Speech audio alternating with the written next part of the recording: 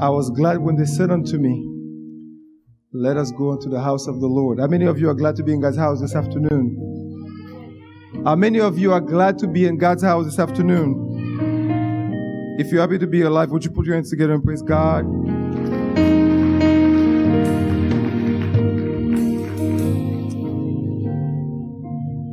I was having a conversation with one of my friends, and we said that we are getting old. What we mean by that is that we are realizing that people we know are dying, people our age are getting sick. So we are no longer, we are no longer part of the invincible crowd. You know, when you're younger, you feel like you just got every day, all the time. But as you get older, you realize that you don't have all the time. So that's why I'm saying, if you are happy to be in God's house this afternoon, would you put your hands together and praise God for the fact that you are still alive? It's not because you're any better. It's simply by one word, grace. I wish I had a witness.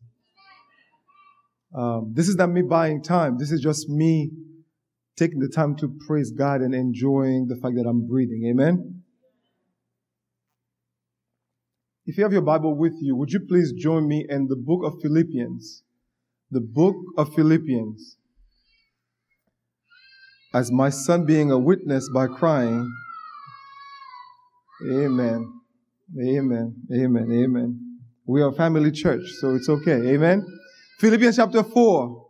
Would you please stand for the reading of the reverence of God? For the reverence of the reading of the Word of God.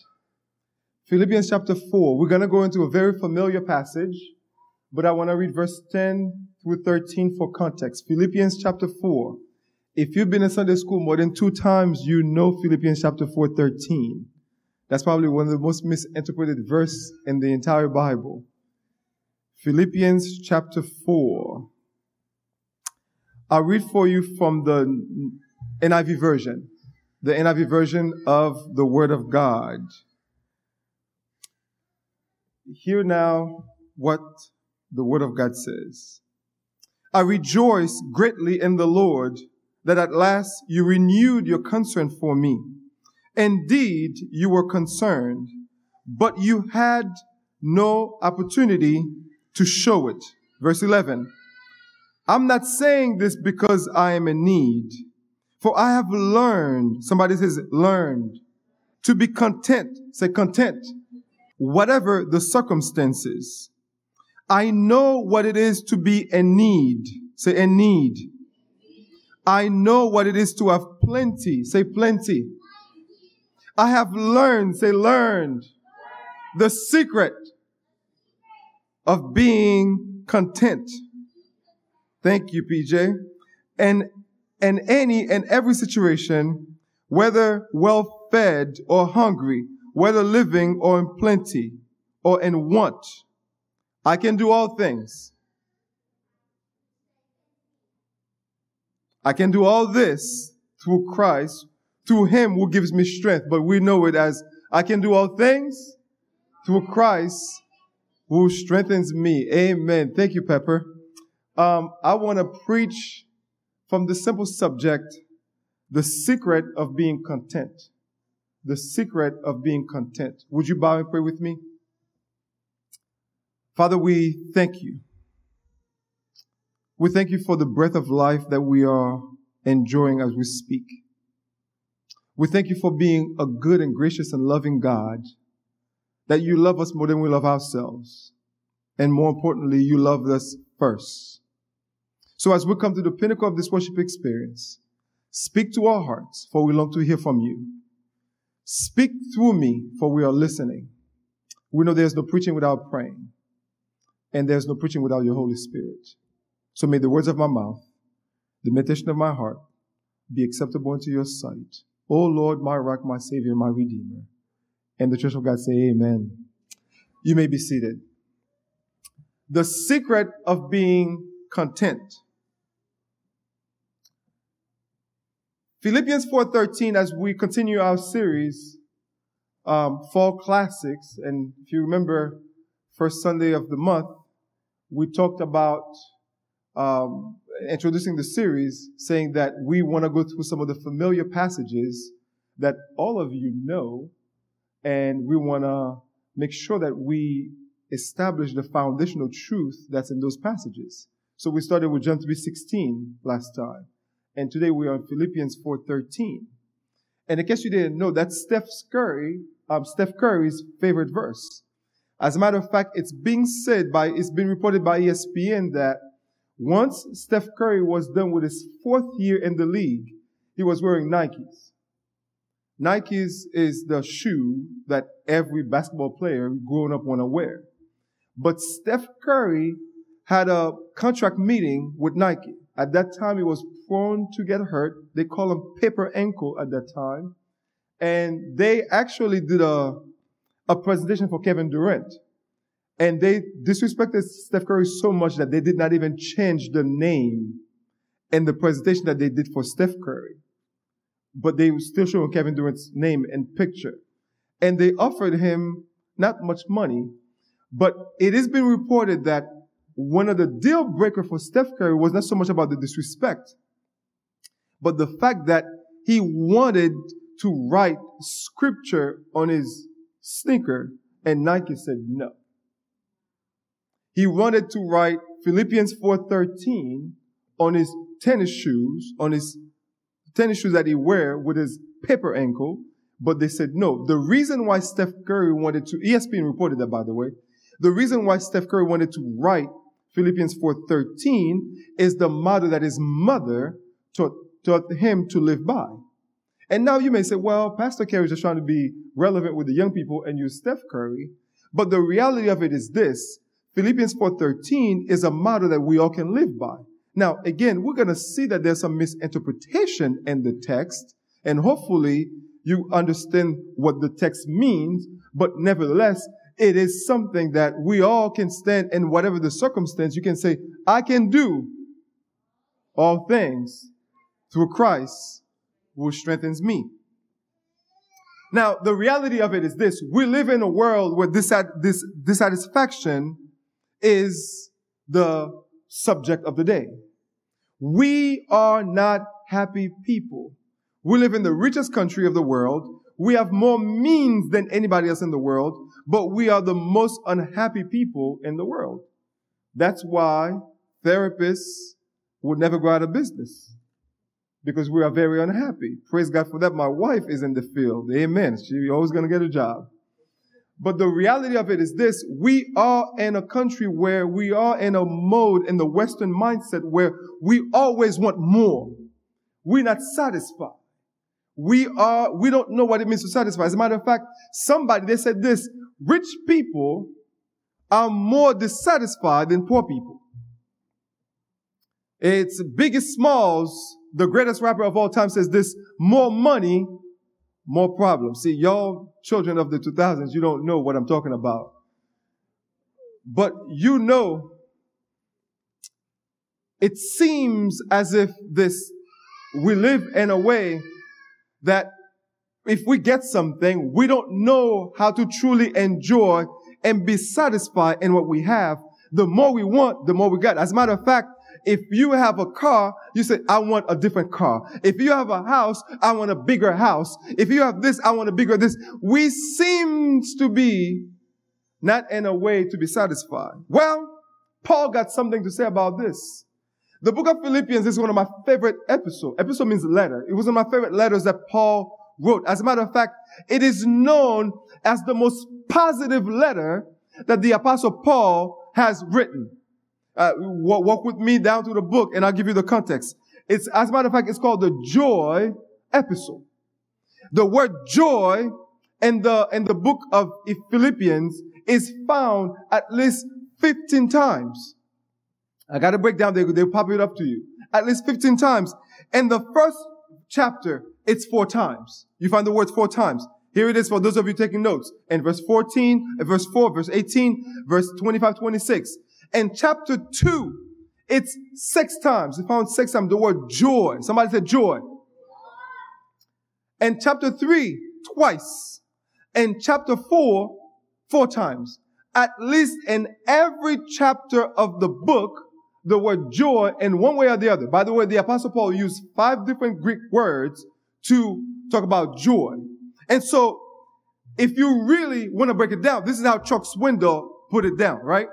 It says simply this. In chapter 1, you can say, joy in living in Christ. In other words, Christ is my life.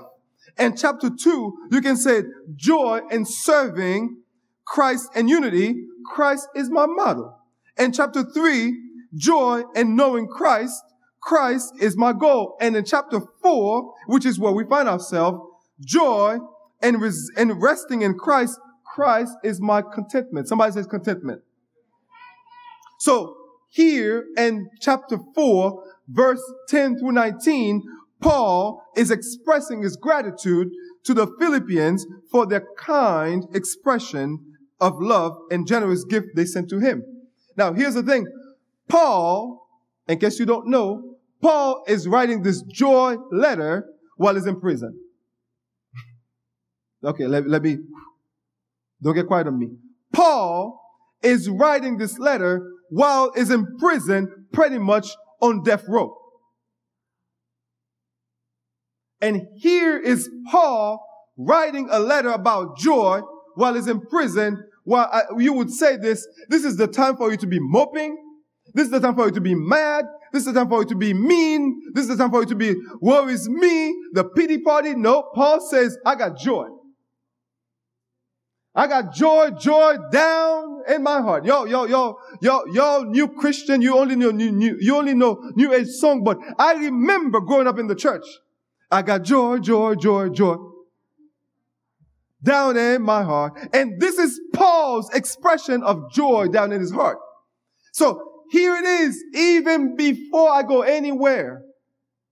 His circumstance, based on our 21st century living, does not mean joyful. But here is Paul being jailed, being enchained next to somebody, being in prison, being enchained. And he's writing to a church that used to support him, that has not had the opportunity, and based on what they said, it has been 10 years since that church had sent something for Paul. You guys know what that means, right? In other words, the pastor, the preacher, the church supports the pastor and the preacher. And Paul is in prison. And now back in those days, similarly to our home country in Haiti, back in those days, if you're in prison, whatever you need, you still got to buy it. It's not like here in America, people go to vacation for prison. In other words, what you need, you still got to pay for it. Here's Paul being in prison, and the church hadn't had the opportunity to bless him. But now they said something, and Paul is writing to show his gratitude. And he said this, I know you've been thinking about me. That's what verse 10 says. I know you've been thinking about me, but you just hadn't had the chance to show your kind expression. And now, so we see Paul is writing about being content. But you said, what contentment is he talking about? The guy's in prison. He's in chain. He broke. But yet, he's talking about being contentment. So what does contentment mean? Here is the Greek term that means contentment. It simply means to be self-sufficient or to be satisfied. Somebody said, be satisfied. It is the same word that in Corinthians Paul used to mean sufficiency. It gives this notion of where you don't depend on any help, on anything for help. And this is not the American self-centeredness that I don't need nobody. This is where you realize this. It doesn't matter what other people can do, but it's simply this: you are relying on God. How I know it is God Paul talked about, because in Galatians 2:20, Paul says this: I no longer live, it is Christ that lives within me. So if I'm no longer alive, if I no longer matter, if I no longer is the center of attention, as we know in Americanism, you are the center of attention. But in Christianity, Christ is the center of everything. As a matter of fact, you die to self so Christ can be exalted through you. And Paul said this, I am content, not because of what I have or what I don't have. I am content because, I just give you my whole sermon right there. I am content because of who I am in Christ. In other words, in Christ, I am satisfied. In Christ, I am sufficient. Have you ever heard this equation? If Jesus is on your side, you on the majority. I know we are living in an age and day and age where it seems as if you need more and more and more and more and more and more. People become so selfish because we need more, because we cannot be satisfied with what we have. And here's something I want to tell you, even before I go any further. Being content is not synonymous with complacency. If you're taking notes, you can take notes and tweet that, whatever you do, put in the chat, whatever you do. Being content is not synonymous with complacency. Complacency is that you stand there and do nothing. It's like, woe is me, boo boo woo woo. But being content is realizing this in spite of what is going on around you. If I got Jesus, I am satisfied.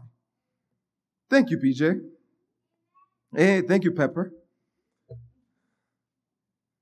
In Stoic philosophy, the Greek word described a person who dispassionately accepted whatever circumstances that they find themselves into. But the Greeks, this contentment came from a personal sufficiency. But for Paul, this came from the strength that he had in Christ. They tell this story of a man who went to a minister for counseling. And the man was in the midst of financial collapse. He said to the minister, I have lost everything. And the minister says, oh, I'm sorry to hear that you've lost your faith. No, the man corrected him. I haven't lost my faith. Well then, I am sad to hear that you've lost your character. The man says, I didn't say that either. He corrected him. He says, I still have my character. And the minister said, I'm sorry to hear that you've lost your salvation. The man said, that's not what I said.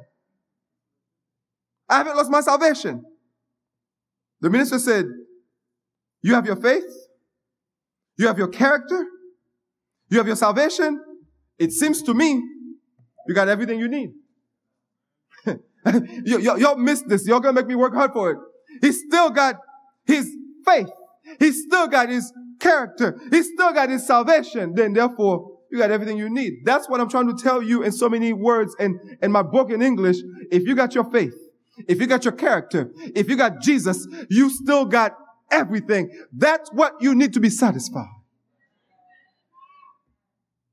John Stott, a famous theologian, wrote this. He says, contentment is the secret of inward peace. Now, can I get my soapbox for a minute? I know we are in this modern age where, Oprah and The Secret religion that she promoted, The Secret, there's a book I know for the Oprah fan over here, up in here. Sorry for offended you. And I know Eastern mysticism says you got to center yourself to find the secret of peace and all that stuff, but that's mumbo jumbo. That's garbage. For the French speaking one, that's garbage. Here, the definition John Stott wrote for contentment is this: contentment is the secret of inward peace. And if you go back in Philippians, it talks about the peace in chapter 2, the peace that surpasses all understanding. Once you have that peace, that's what David says, 10,000 may fall to my right, 10,000 to my left. I'm good. See, what I'm trying to convey to you is that your satisfaction has to do with the person in Jesus Christ rather than your circumstance. Contentment, when we have it, it frees us to enjoy every good thing God has given to us. When you are not content, you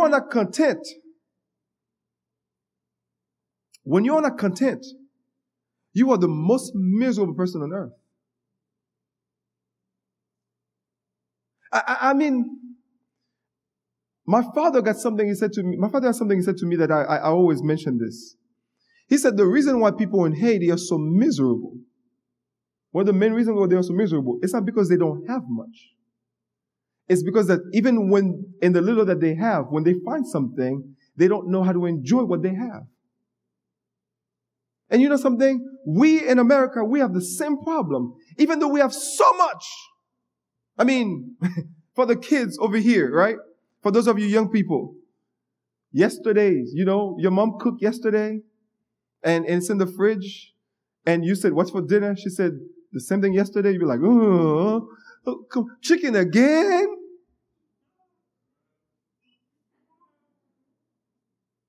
Parents, can I tell you something? I mean, I'm speaking to myself here. When they say chicken again, you better make a chicken for the next 10 days. Do you know what you do? You know when you do this, you know what you're doing? You're teaching them to be content. Because what happened is this. We don't realize, and our kids, and I said, my wife and I, we talked about this, and I think I shared this with Deacon Seju. I said, our kids have first world problems. And if we don't pay attention, we become symptomatic of, we have the same symptoms. Yeah, chicken again it is. Yeah, praise the Lord, it's chicken again. The guy under the bridge, when you get off 95, he wishes it was chicken again. So we have to teach not only ourselves, but teach our kids to be satisfied. I mean, this is something where we have to realize that it's most important for us to live this Christian life. So then, first thing that I want to tell you today, first thing to take away with, for you to take away with you, is that contentment is a learned skill. It's not a gift. You think Pastor Barry is making this up? Go back to the text. What is this in verse 11? Verse 11 says this, I'm not saying this because I am in need, for I have learned to be content. So, which means this, we have to teach ourselves what contentment means, and we have to teach our children what it is to be content. And there's a world out there that are watching us. If you are the people that goes to your job and you are whining and whining and whining and whining and complaining and all that stuff, and then you realize that your bills are paid, your mortgage is not backed up, your car's paid, your car's not being repoed, and you still got a job, you got clothes on your back, there's food on your table, you better be.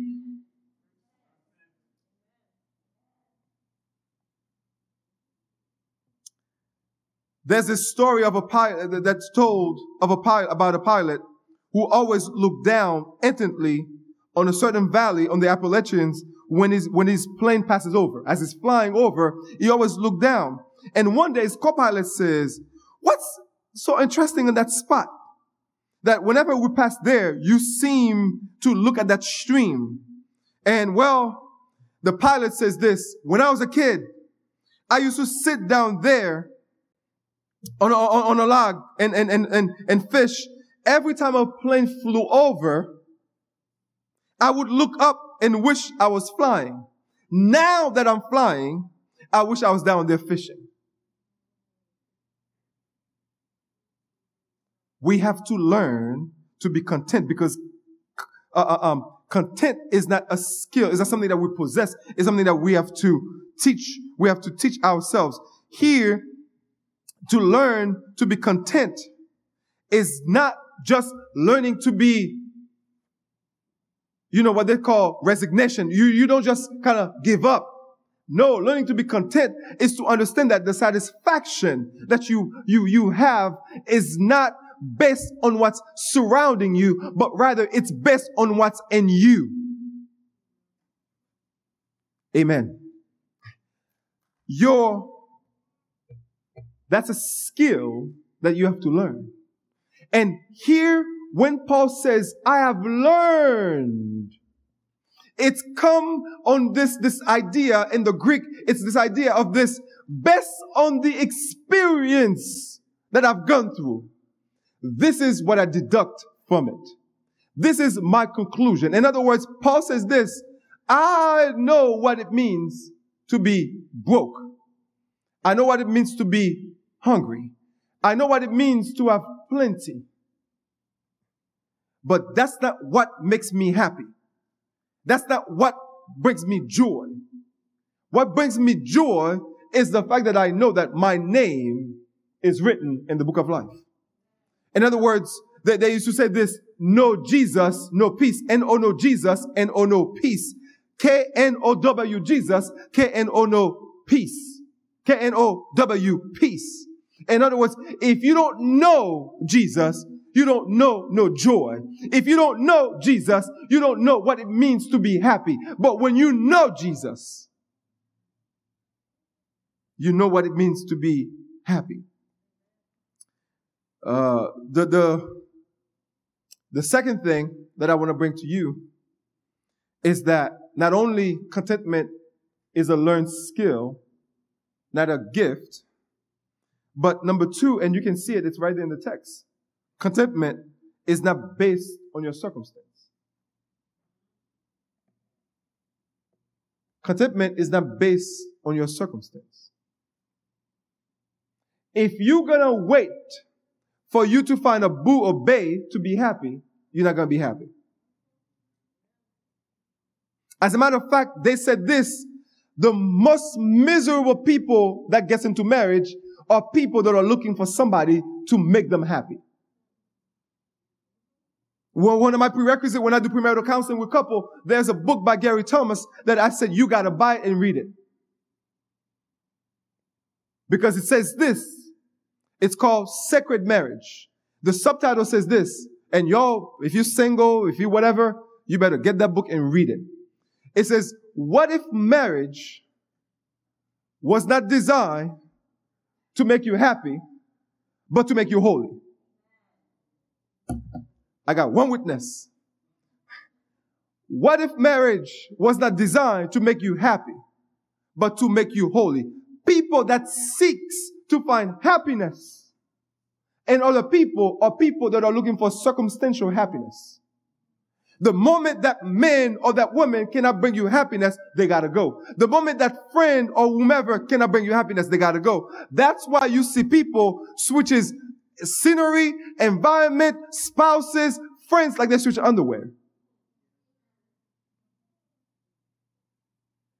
Because circumstance, for those of us who are in Christ, circumstance got nothing to do with our happiness. You've seen those people who are dying on the hospital bed, but they still got a joy on their heart. Why? Because they know, yes, separation from their family on earth is going to be hurtful. It's going to be hard. But they know that the moment they close their eyes, I wish I had a witness. The moment they close their eyes, they know that they will be in the hands of their maker. So if you know this is what's going to happen to you, then the circumstance on earth means nothing. I wish I had a church this morning because I know I'm preaching good. I know I'm preaching good. But the reality of it is this, you have to undo your Westernism. Because your Westernism says this, it's based on your circumstance. Bill Gates is divorced. Jeff Bezos is divorced. And those people got more money than you and I will ever have. So it ain't the resources, but it's about the source. I'm jumping ahead on my conclusion now. It's not about the resources, but it's about the source. Somebody said the source. We see that contentment is a learned skill, not a gift. That's in verse 11. In verse 12, we see that contentment is not based on your circumstance. And in verse 13, we see that contentment is found in the person and work of Jesus Christ. That's the secret. Somebody said, that's the secret. Because now Paul says, I can do all things through him who gives me strength. There, my friends, there, my brothers and sisters, is the hook. But I want to share this with you. And this is what it means when you understand the secret and as supposed to be seeking for the secret. There's a story that's called the diamond mine of Golconda. Russell Conwell told this ancient Persian story. It says there's a man named Ali Afed who owned a very large farm that had orchards, grain fields, and gardens. It says Ali was a very wealthy man and he was a content man. And one day, Ali entertained a guest who told him all about diamonds and how wealthy it would be if he owned a diamond mine. Ali Afed went to bed that night a poor man. Poor because he was discontented. Craving a mine of diamonds, he sold his farm to search for the rare stones diamonds can give.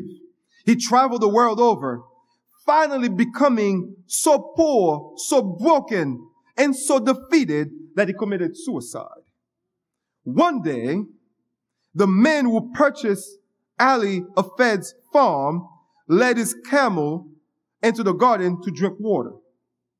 As his camel put his nose in the brook, the men saw a flash of light from the sands of the streams. He pulled out a stone that reflected all the hues of the rainbow.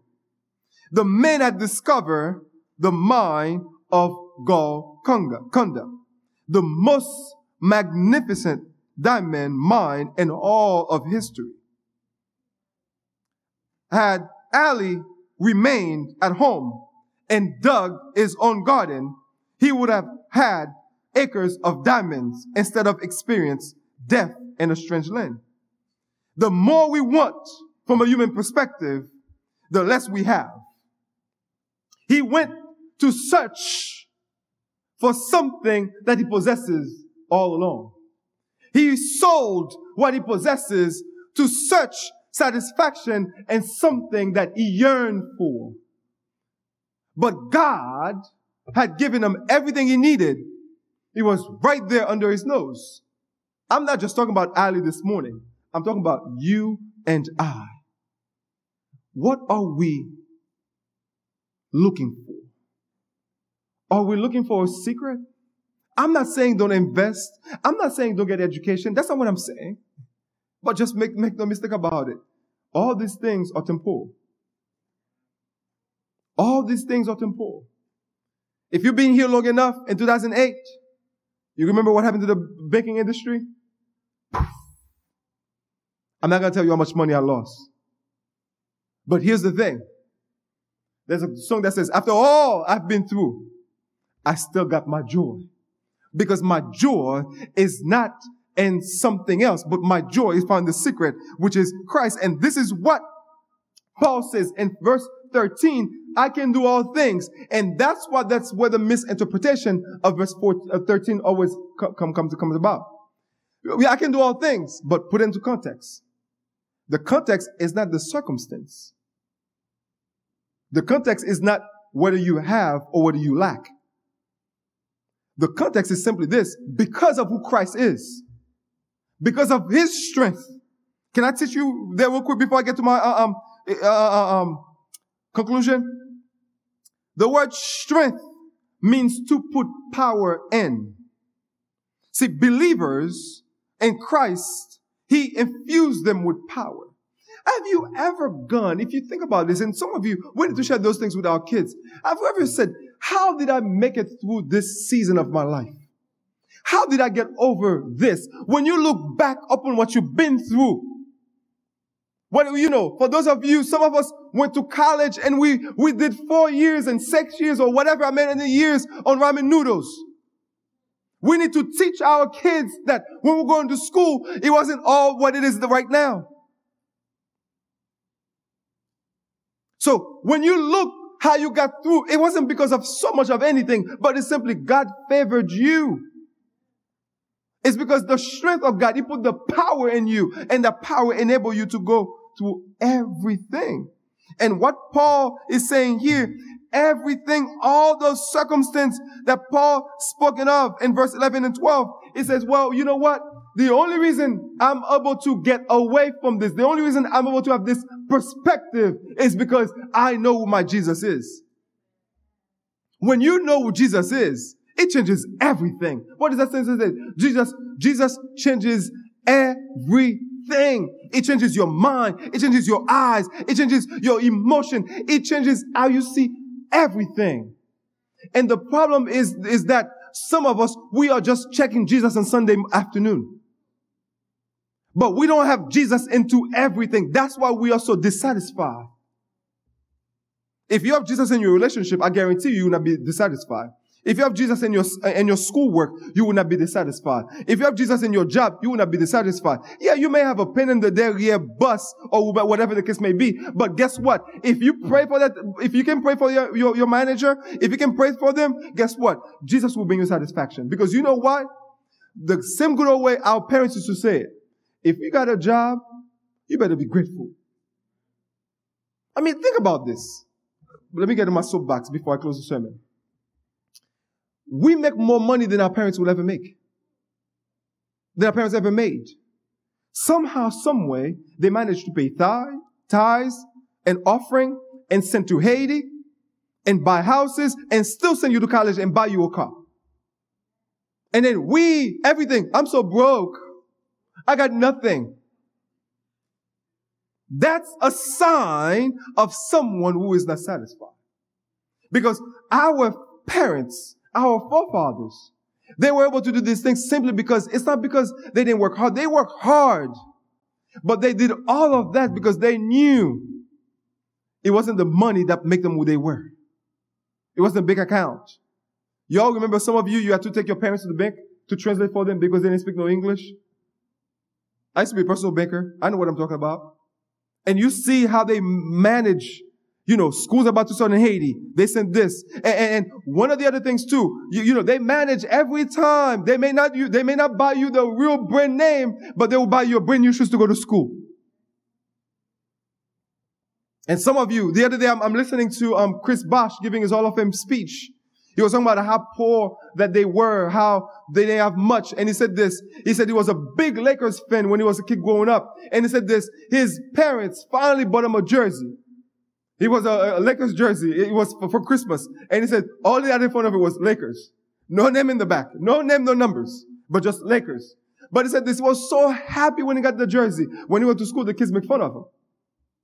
Because he wasn't the real thing. But nevertheless, because he wanted it so much, when he got it, he was very happy. In other words, you may have a knockoff as far as clothing, as far as shoes, as far as whatever the case may be. But can I tell you something? When it comes to your satisfaction, you ain't got no knockoff Jesus. You got the real thing. So now you say, Pastor Perry, great little speech. But what does that mean?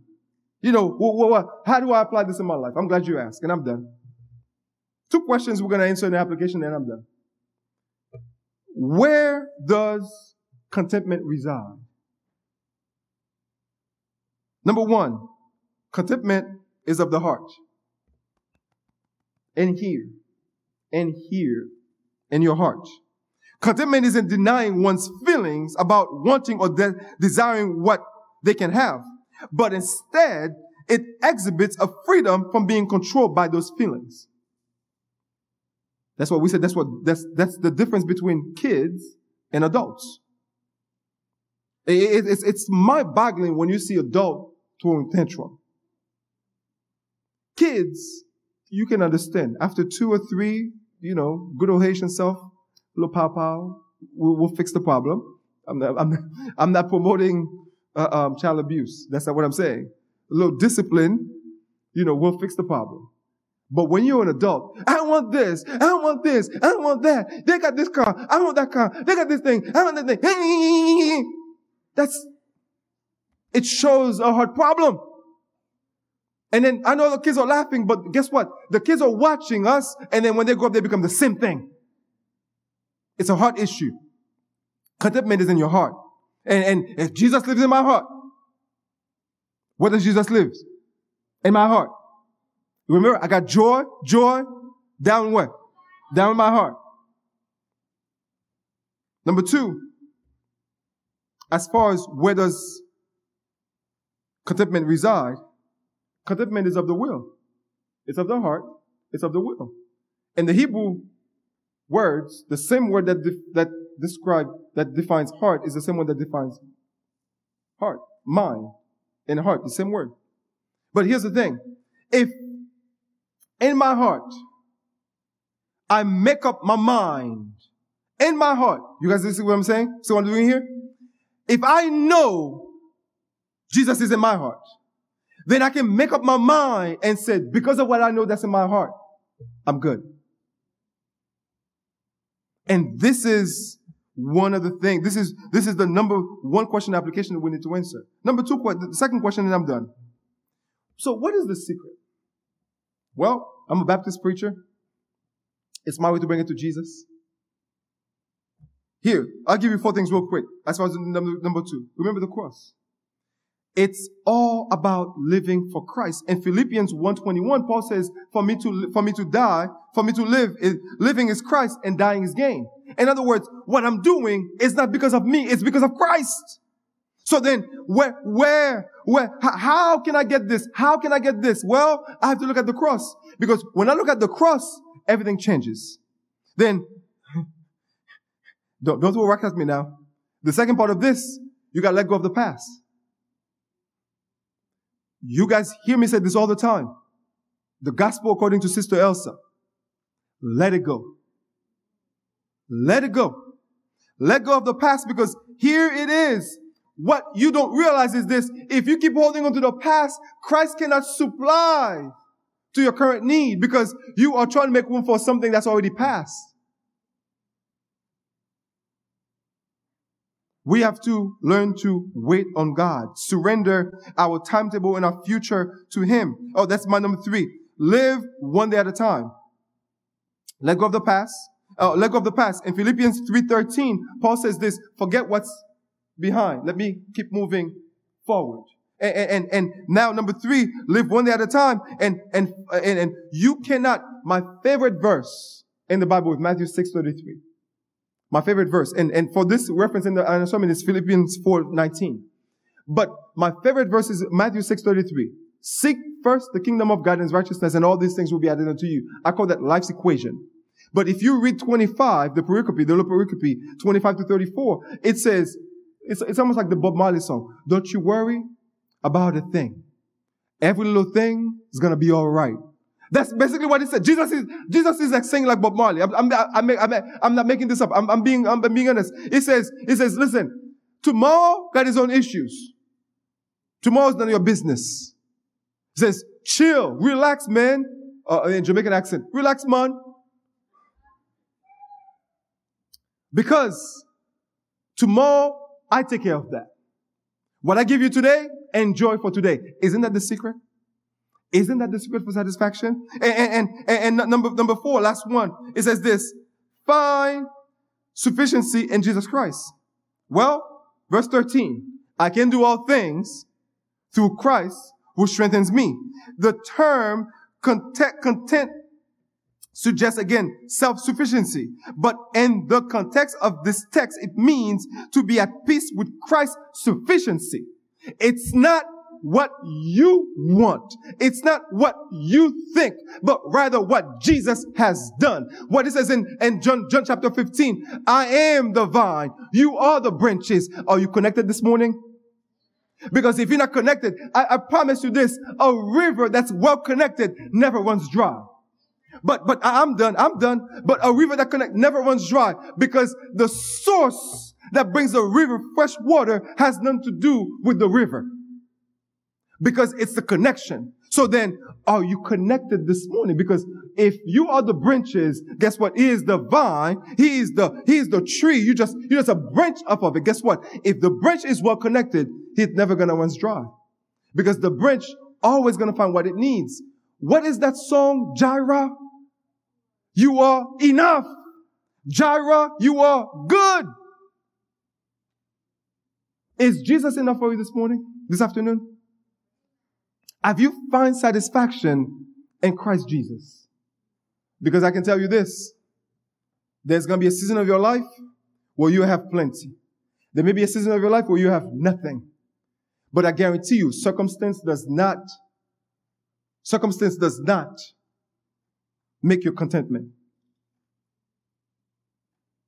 It is knowing the person and work of Jesus Christ. So this afternoon, my kids keep reminding me, it's not morning, it's afternoon. This afternoon, for those of you who are watching, and for those of you who are here, we thank God that you all are here. Praise the Lord.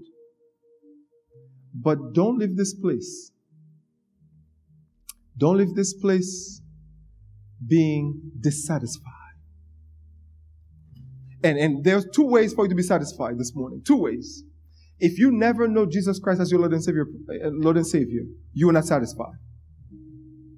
You are a miserable human being. If you don't know Him, you are miserable. So that means you need to give your life to Him. You need to make sure that He resides in your heart. So then you are able to experience what Philippians 4:13 says. I can do all things through Christ who give me strength.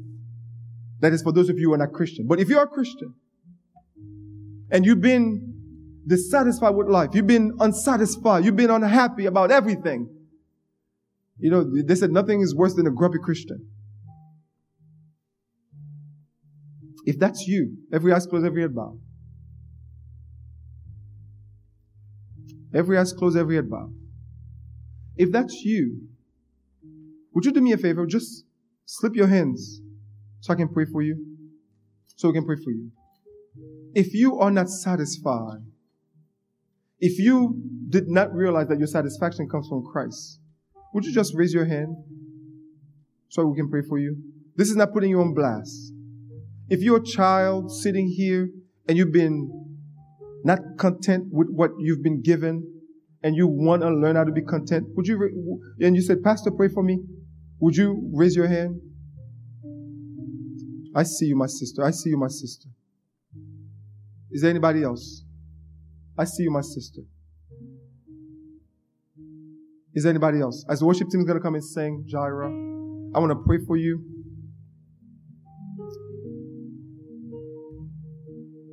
I want to pray for you that God will be enough for you and that you know that your satisfaction has to do with Christ, not your circumstance. Father, we bless you. We thank you for your good God. Thank you for giving us satisfaction through Christ Jesus.